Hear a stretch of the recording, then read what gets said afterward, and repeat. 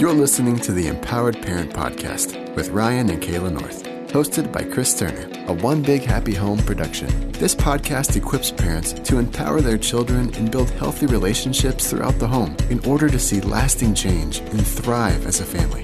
This is for families of all kinds, especially those who are parenting kids through adoption, foster care, kinship care, or in the process. This podcast is a trust-based, trauma-informed, connected parenting resource. To learn more, visit onebighappyhome.com. Greetings and welcome to another episode of the Empowered Parent Podcast. Joining me once again are Ryan and Kayla North. Hi, guys. Hey, Chris. Hello, Christopher. So we've been talking about behaviors, especially those really challenging ones that we see lots of times from kids from hard places. And I don't know about you guys, but especially with one of our children in particular, where we saw lots of those challenging behaviors was in the area of transitions, especially when we have to do something, stop doing something that they're really enjoying and go do something else. Yes. And meltdown city, here we come, right? So I thought maybe, we're not alone in that little regard. For sure. Right. So I thought we could, talk about transitions, how we can manage those better and help our kids learn how to manage those better.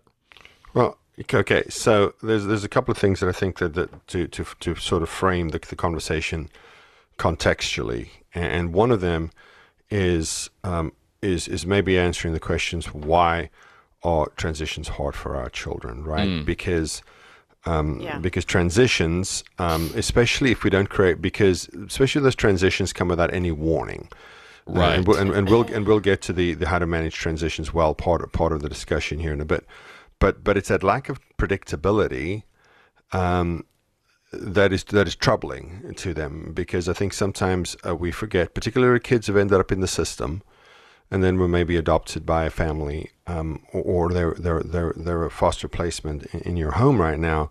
I think sometimes we forget that they had to undergo an enormous transition, and that is that one day they lived in the family they were born into, and then somebody they don't know came and got them and drove them across town to a complete stranger's house.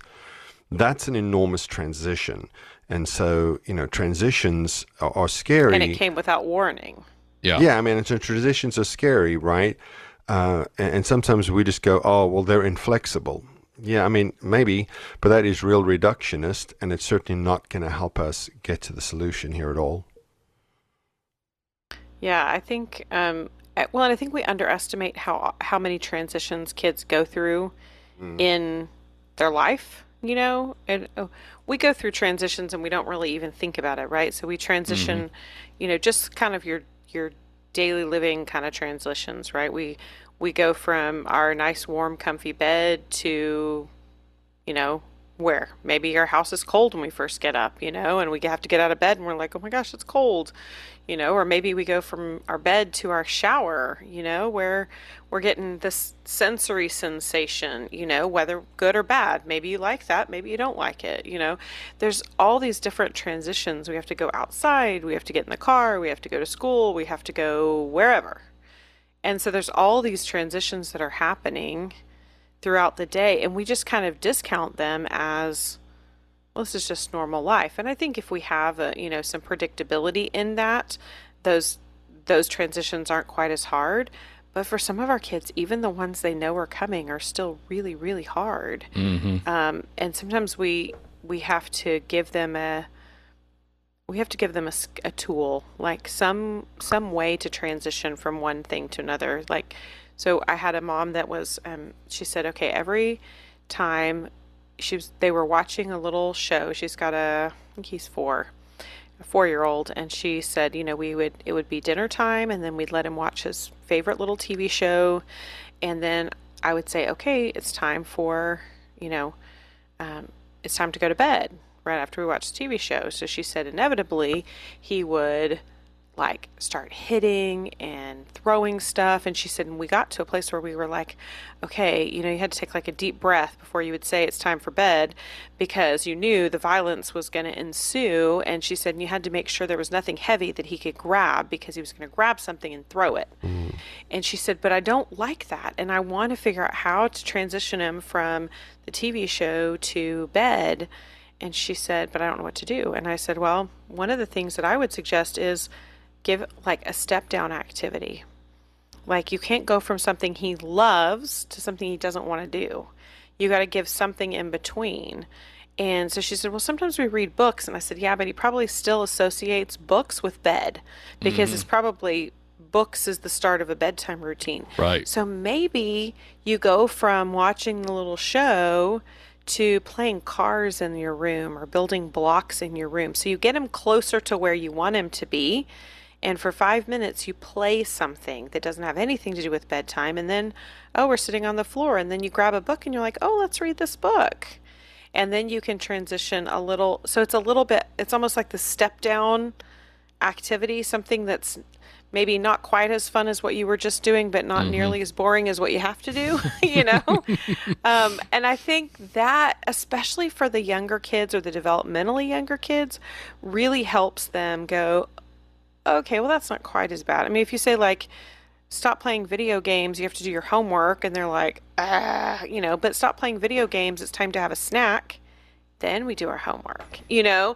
So you can step them down from something that's really fun to something that's needs to happen or maybe not quite as fun, to then, it doesn't have to be a long amount of time, but if we can slowly step them down from that. And she the next time I talked to her, she was like, miracle worker. That was like the secret ingredient for our evening. She's like, we haven't had that problem anymore. And that was in the summertime. And I've talked to her since then. And she's like, seriously, it was like it changed everything for our family. She said, they still have other struggles. It's not like that was the only struggle. That was just the one that was at the moment at the top of the list, Right. But that transition, just one simple little thing, really helped transition to bed and made bedtime more peaceful. Yep. That's always been the biggest thing with our kid who struggled with transitions when he was younger. That was the lesson that we had to learn, was not so much a step down activity, but what really works with him, just because the way his brain works, was advanced notice. And the more advanced notice you could give, the better, right? Yeah. Like if we went someplace and we knew we couldn't be there long, we're telling him, like, on the way there, hey, we only have an hour here, then we have to go to, your practice or your brother's game or whatever the next issue of the day was. And just, kind of a gentle but continuous reminder, hey, buddy, we got to leave in 30 minutes. Okay. So if you're going to, do X, Y, Z, you might want to go, do that now. And then, 15 minutes and then a 5-minute warning. And once we kind of started getting ourselves into that habit of helping, giving him those advanced warnings, he was able to manage those transitions better. Yes, we still had meltdowns, but they didn't come quite as frequently after a while.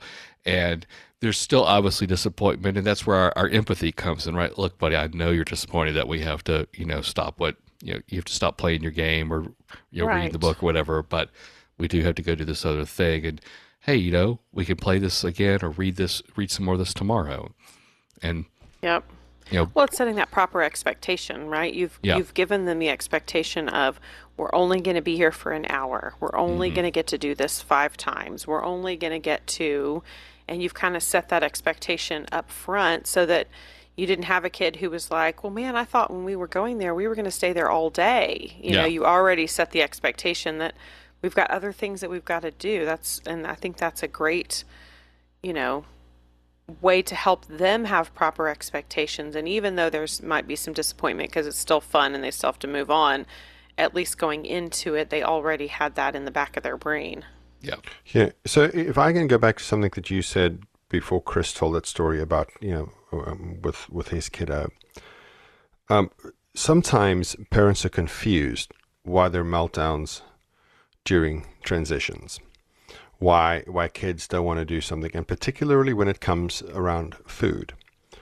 Like Yeah. dinner time's a tough one for a lot of kiddos. And we have folks we've worked with, we've had this in our own home, where kiddos have come into our families and there's a history of neglect surrounding food, where they have not had predictable and consistent access to food, where they may have had to have hunted it down because nobody was taking care of them. It's very, very real.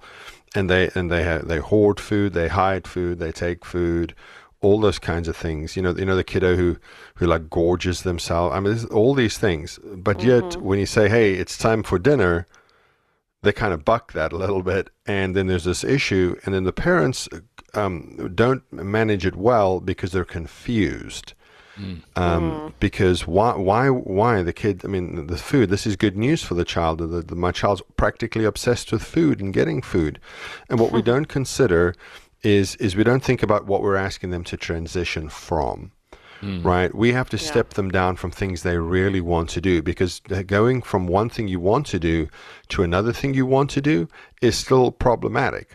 But we only ever look at the destination that we're trying to go, and we don't ever look at the starting point, and we have to understand what we're asking them to move from, because we only think about what we're asking them to move to. And I think that sort of comes back to what you guys were saying, is that, you talked about expectations, Kayla, Chris, you talked about managing, and that's what this episode's titled, right? Managing transitions, because as the adults, as the parents, we have to manage those transitions for our children. They don't have the capacity to manage them themselves, and so we have to do it for them. Is that more work? Yes. Do we have to be paying attention? Yes. But that's what we signed up for when we said we wanted to be parents. Here's one of the examples that I've told to, we teach before, and probably have told in this podcast. But as you come into our house, on the right-hand side of the entry to our home is this really big basket, very creatively nicknamed the shoe basket, where everybody when they come into our home put their shoes in the basket. But one thing I have noticed about children's shoes is that one shoe will stay. One shoe's a rule follower. It stays in the basket. The other shoe's slightly more adventurous. It meanders about the house. We found the other shoe under the couch, in another room, outside in the backyard, in the child's closet. And And sometimes the child the whose backyard, shoe it that's is in the the closet. dog. Yeah, that's the dog. Yeah. Okay. And sometimes you found the shoe in a person's closet whose shoe it isn't even, or even isn't. I don't know. You know what I'm trying to say. Doesn't belong to. It doesn't belong to. There we go. And so what I know is when we say, okay, we're going to Kayla's parents on Friday night for dinner, and we'd say, hey, we're going to grandparents' house. It's time to go. Well, we would sound that alarm when we were young and inexperienced, wet behind the ears, as it were. We had to sound that alarm like as I was getting the car keys, because it's time to go. Well, then we've got to go on the great shoe hunt of that week. Then once we found the shoes, then everybody doesn't have their favorite water bottle, and then we don't have enough ice cubes in our water bottle.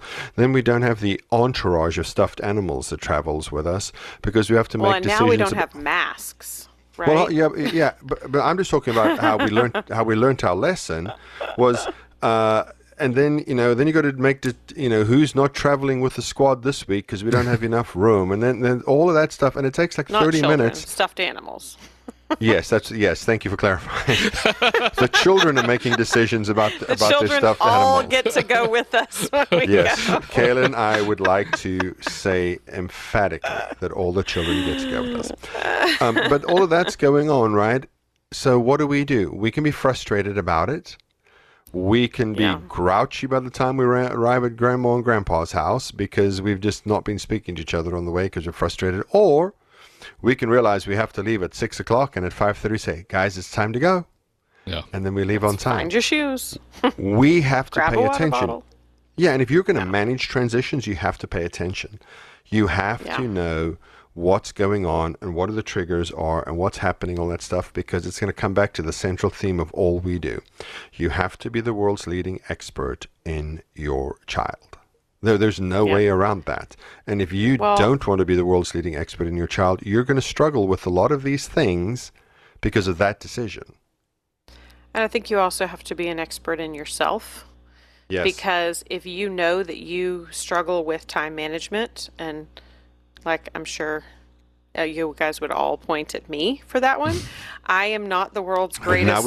I You don't But have now to. we don't have to, sweetheart, because you I- pointed at yourself. I did. I pointed at myself. So what I know about myself is that I'm not great at watching the clock.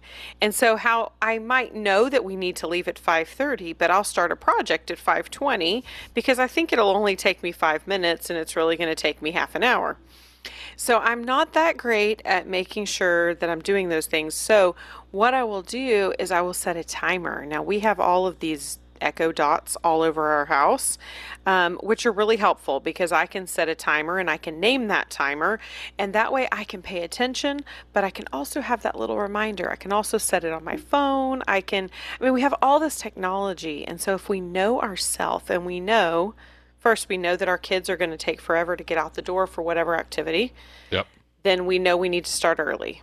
Or if we know that our kids are going to, need some extra time, maybe they're going to ask us for a compromise, and we know that, and we want to be able to give them an opportunity to ask for a compromise or to use their voice, and get a little extra time before we leave to finish whatever they're doing. Or let's say we're at the park and we know that they are going to want to play for an extra 5 minutes. Well, then we tell them that we need to go 5 minutes before we actually need to go.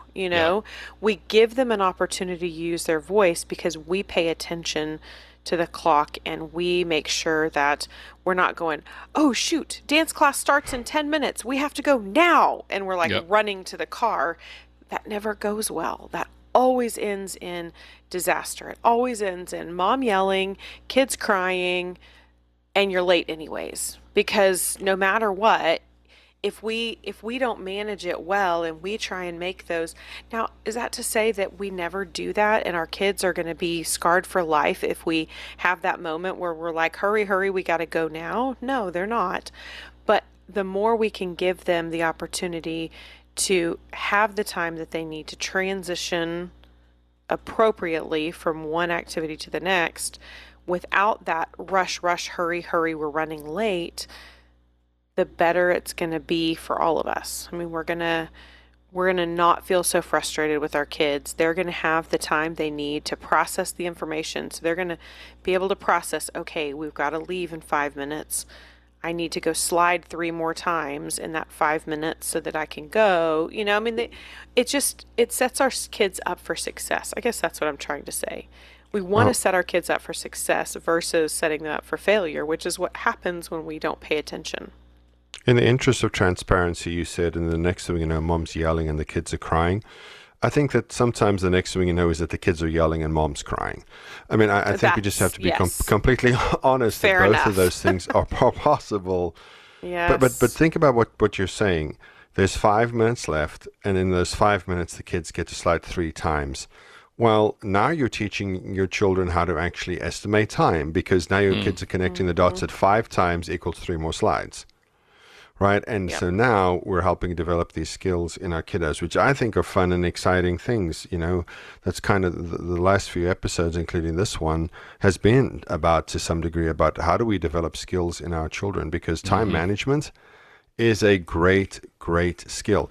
I can tell you from personal experience, sometimes my wife wanting to start a project at 5:20 when we go to leave at 5:45 is really, really frustrating. And by sometimes, I mean all of the time. It is. He'll be like, are you sure you have enough time to do that? And I'm like, it's only going to take 5 minutes. Oh, And he's yeah. like, 5 minutes, really?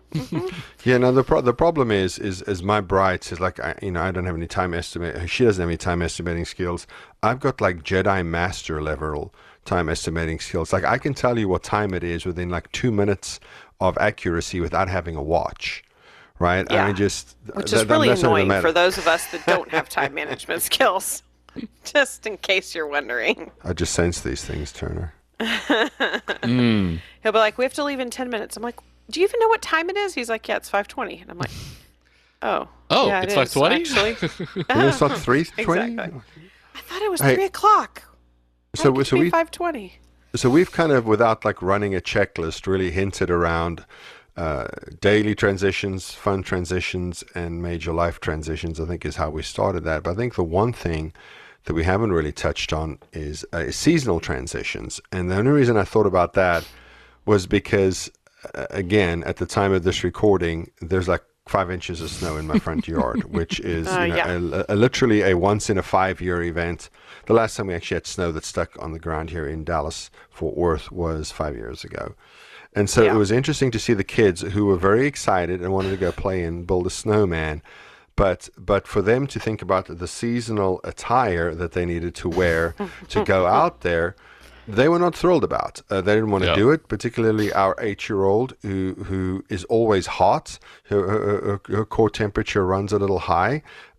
She doesn't, she'll run around like in shorts and a tank top. She thinks she could live in Antarctica with no problems in shorts and a t-shirt, Mm-hmm.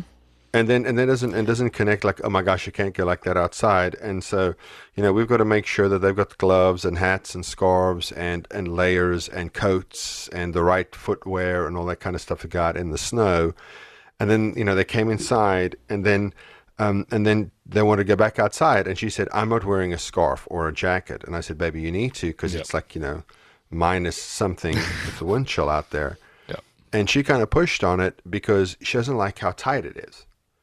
Right, and I think that sometimes when we move from winter clothing to summer, because in Texas we have summer, ridiculously hot summer, mild weather, 3 days of cold weather, mild weather, and summer. Like those are our seasons here in Texas. Yeah. And so for them to encounter extreme weather and the clothing that goes along with that, there was a little bit of the bucking of that today because of the seasonal thing. And I think that sometimes we don't pay much attention to that, right? So here's an example. In my house, we have people who always wear shoes, and it's a sensory thing because she likes how that feels, the tightness on her foot. We have people in our house who never wear shoes for the same reason, because they don't like the tightness on their foot, right? That's what my wife tells me. I don't like the way it feels. And so when you're transitioning from, flip-flop weather to lace-them-up boot weather, and we've got kids who are really bucking that, we just, again, assign they're being difficult and don't factor in this may be a sensory issue for them, because transitioning from one season to another, transitioning from, a tank top to a tank top, a t-shirt, a long sleeve shirt, a hoodie, and then a zip coat was probably unpleasant for my child today. Yeah. And I think those seasonal transitions can catch us off guard, even though they happen every year at roughly the same time, and it's not just about clothes. That's the one thing that comes to mind first, but even that transition from your winter break at school to back to school, so you may be home over Christmas break and then they have to go back to school, and that transition from less structure to lots of structure can be really hard, right? Because typically, as much as I want my house to be nice and structured over the break time, it gets a lot of loosey-goosey, right? It's a lot of we sleep in a little later, we go to bed a little later.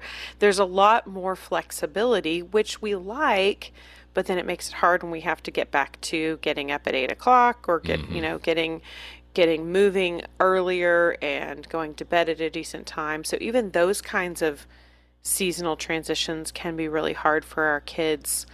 And as we're coming up on spring break here pretty soon for most people, the spring break is going to be March or April.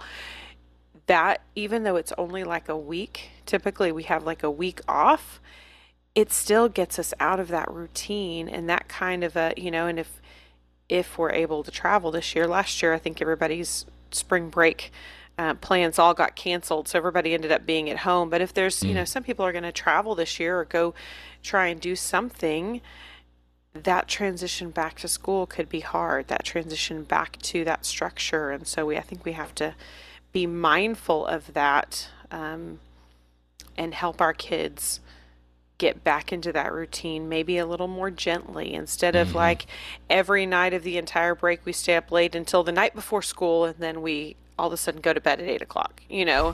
That can be a really hard transition for our kids. Right.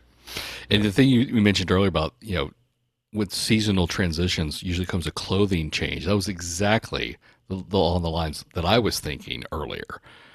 is that for our friends who live in parts of our country and the world where they actually have, what we typically think of as the four seasons, there is that straight up clothing change. You change you literally do change your attire to accommodate for the different weather patterns.